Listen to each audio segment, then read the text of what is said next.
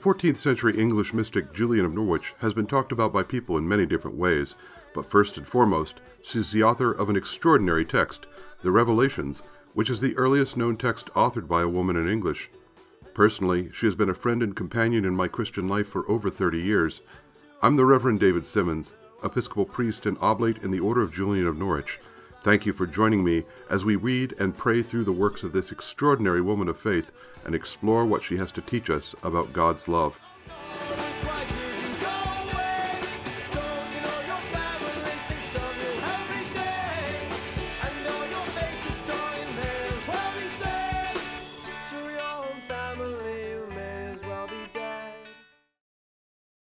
Good morning, all, and welcome to Chapter 11 of Love Was His Meaning, reading and praying with Julian of Norwich. If you want to join together in the short office we use to begin and end this, you can find that in the description down below the episode on either the audio podcast or on the video live stream. I was glad when they said to me, "Let us go to the house of the Lord." Let's say together Psalm 84. How dear to me is your dwelling, O Lord of hosts! My soul has a desire and longing for the courts of the Lord. My heart and my flesh rejoice in the living God. The sparrow has found her a house, and the swallow a nest where she may lay her young, by the side of your altars, O Lord of hosts, my King and my God. Happy are they who dwell in your house, they will always be praising you. Happy are the people whose strength is in you, whose hearts are set on the pilgrim's way. Those who go through the desolate valley will find it a place of springs, for the early rains have covered it with pools of water. They will climb from height to height, and the God of gods will reveal himself in Zion. Lord God of hosts, hear my prayer. Hearken, O God of Jacob. Behold our defender, O God, and look upon the face of your anointed. For one day in your courts is better than 1,000 in my own room, and to stand at the threshold of the house of my God, than to dwell at the tents of the wicked. For the Lord God is both sun and shield. He will give grace and glory. No good thing will the Lord withhold from those who walk with integrity. O Lord of hosts, happy are they who put their trust in you. Glory to the Father, and to the Son, and to the Holy Spirit, as it was in the beginning, is now, and will be forever. Amen.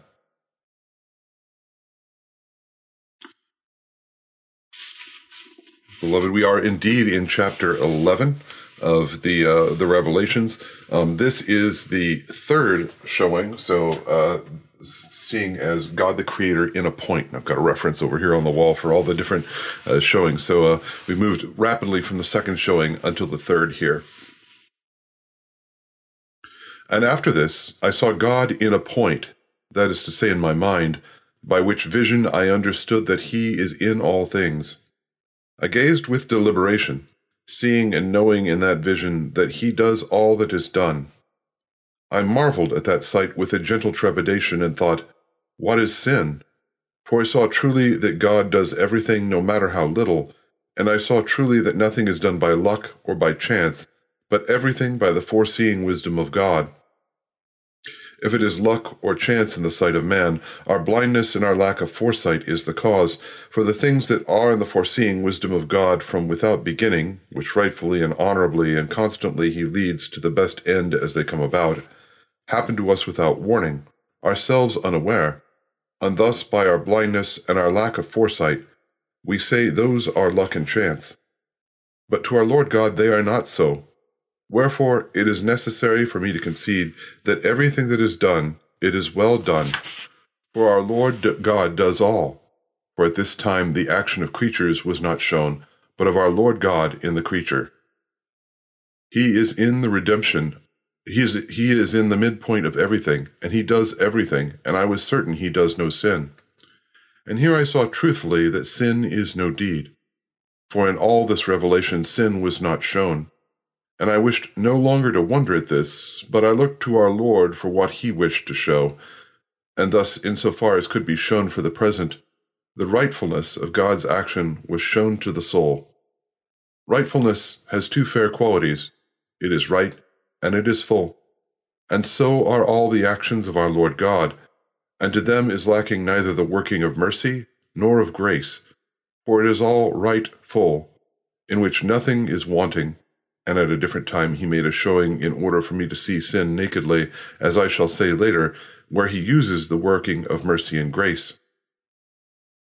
This vision was shown to my understanding, for our Lord wished to have the soul turned truly unto the beholding of him, and generally of all his works, for they are most good, and all his judgments are comfortable and gracious, and they bring to great comfort the soul which is turned from paying attention to the blind judgment of man, to the fair, gracious judgment of our Lord God.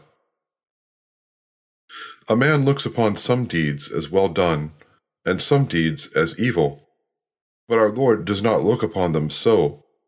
For just as all that is being in nature is of God's creating, so everything that is done is the character of God's doing.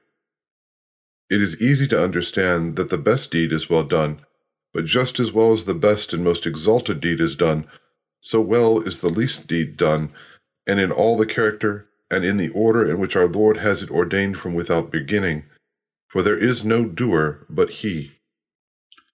I saw full certainly that he never changes his purpose in everything, nor ever shall without end.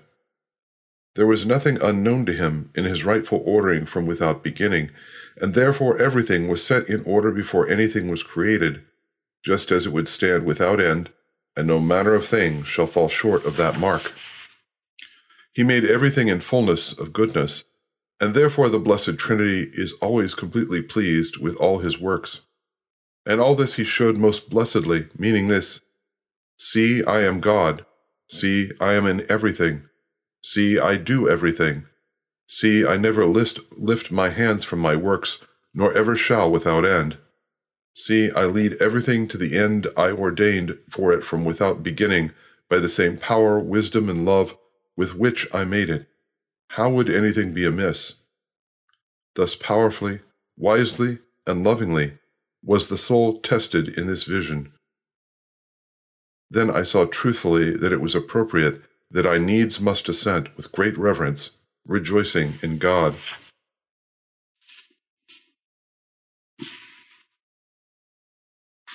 So, beloved, we have several things going on here in chapter 11. The first, of course, is the vision that she has, and then has the understanding of what that vision means.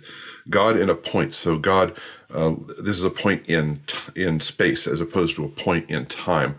So seeing God, and then you think back to the hazelnut, the idea that everything that's created is in this hazelnut.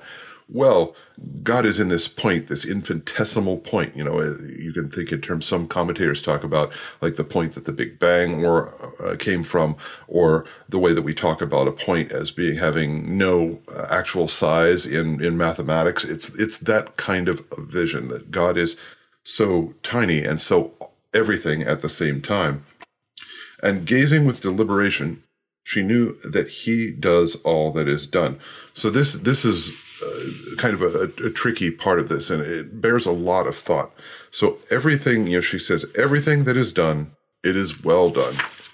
Not only the best deed, but the worst deed. So it's easy, she says, it's easy to understand that the best deed is done well, but so well is the last deed done.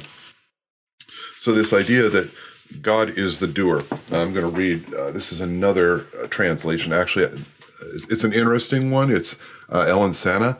I don't recommend it as a primary translation because it's more of a paraphrase, because she uses a lot of poetic license, but some of those poetic licenses are really nice.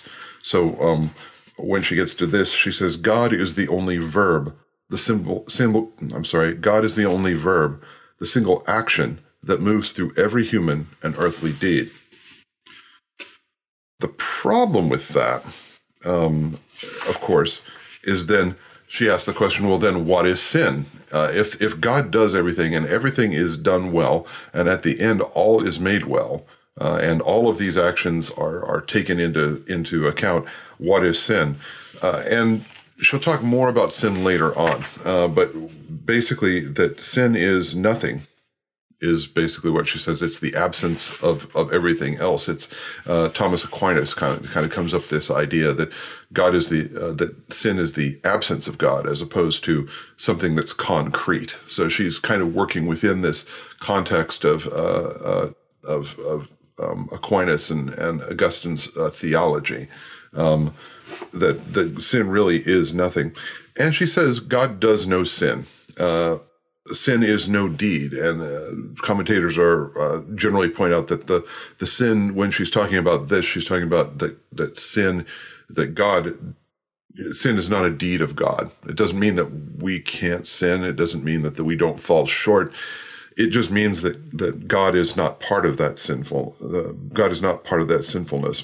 And she talks about rightfulness, and the Old English word here, since I'm reading through the Old English also, attempting to read through the Old English, I believe it's an interesting word. It's originally, I believe, rightfullahede, or rightfullahede, but this rightfulness, this idea of this rightness, this perfection, and this justice, this rightfulness of God is right, and it is full.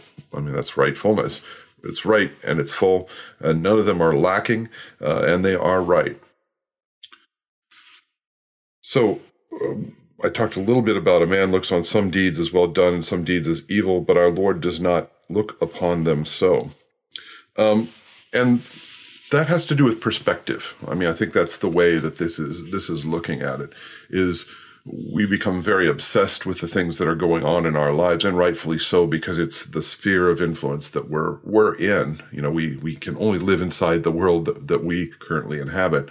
And so both our sins and other people's sins are magnified. And how bad some things are as far as what people do is magnified. But it's a different perspective for God, in which at the end all things are made well. So I want to be careful here not to say this means that none of it matters, because it certainly does.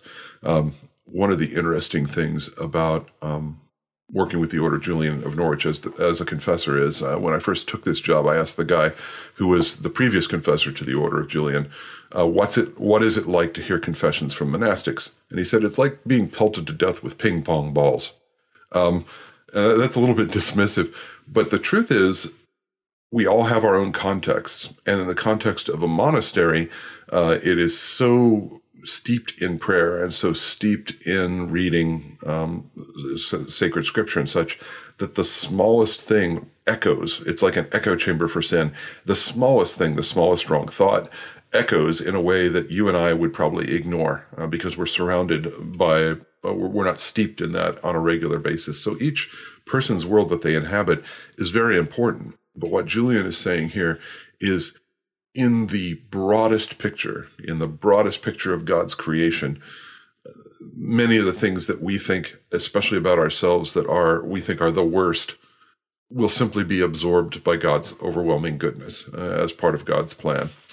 Some people talk about there being what's called a single predestination in Julian, single as opposed to double predestination. Double predestination is everybody is predestined to either go to heaven or hell, and it doesn't really matter what you do. Or that's how some people talk about double predestination. Single predestination just simply means that things are known by God, and that the outcome will be according to God's will. And so that's kind of what she's working with here. She's also not a systematic theologian. I would say she's a fantastic theologian, but her method is not to tie up all the loose ends intellectually. She's not scholastic from that perspective. So she's affirming this idea of the overwhelming goodness of God and the fact that God will make all things well. Even if that causes all sorts of questions about, well, gosh, if everything is good and everything's done well, then where does sin come from, and what does sin do, and how does that? She's not really interested in tying up all those answers for us. She's very good at holding tensions, which I think in some ways is a much more healthy way to think about theology, because once you start tying up ends, you become pretty sure of your own reasoning. And then at some point, God is going to throw you a curveball that doesn't fit a really strict theology. And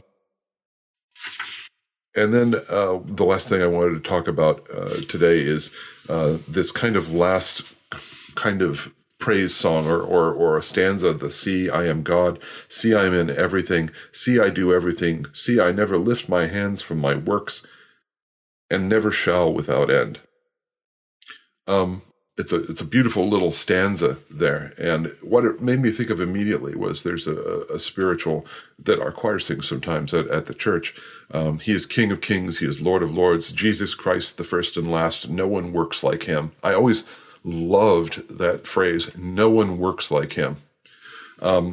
Sometimes we become obsessed with work, and that is something that we have to guide against. God also wishes us to rest and recreate.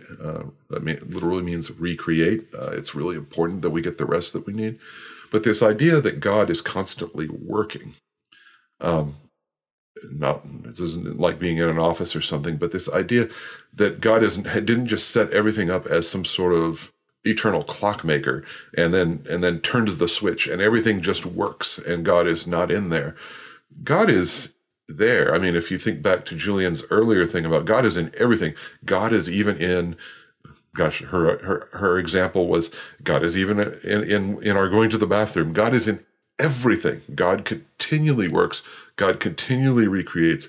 God is continually in the work of bringing things towards God's end. And I think that's a really important thing to remember, is that God is not remote, that God is in every part of our being. God is in everything, as she says in some part here. I don't think this gets into panentheism, which is what some people try to push it towards, where God is literally kind of a Eastern religious concept of God being in everything.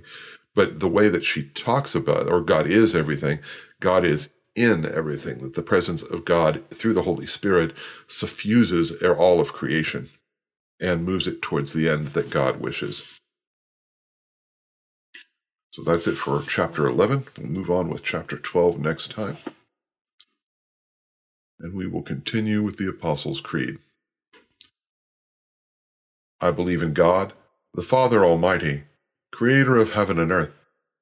I believe in Jesus Christ, his only Son, our Lord.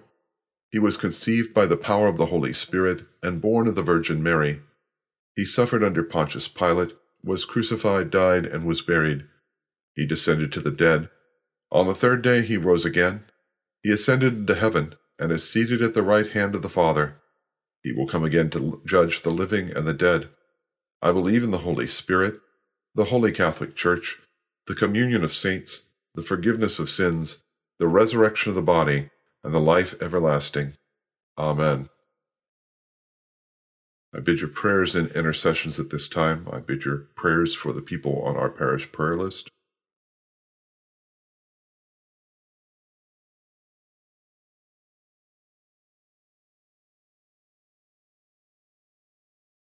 Let us say together, Our Father in heaven, hallowed be your name. Your kingdom come, your will be done, on earth as in heaven. Give us today our daily bread. Forgive us our sins as we forgive those who sin against us. Save us from the time of trial, and deliver us from evil. For the kingdom, the power, and the glory are yours, now and forever. Amen. Let us pray. Most holy Lord, the ground of our beseeching, who through your servant St. Julian revealed the wonder of your love, grant that as we are created in your nature and restored by your grace, our wills may be so made one with yours that we may come to see you face to face and gaze on you forever, through Jesus Christ our Lord. Amen. Well, good to have you with us on Love Was His Meaning this morning, chapter 11. We'll be back with chapter 12 next time. As we're facing spikes in COVID numbers currently, I encourage all of you, go ahead and make sure if you're vaccinated to get your booster. Wear a face mask in public when you can. Do everything you can to help keep our emergency rooms and ICUs free of people with COVID, in order that the people who have other conditions can make it in when they need to. This is a time where doing some very simple things really can show how we love our neighbor. So keep yourself safe. Until I see you again, God bless.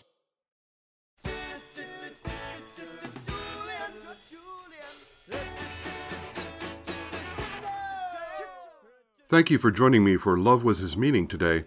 This podcast is generally available twice a week on Tuesdays and Thursdays. The text of Julian's Revelations used in this podcast is The Complete Julian by Father John Julian Swanson, OJN, and is used by permission of the Order of Julian of Norwich. The theme music is Julian of Norwich by Bombadil and is used under license.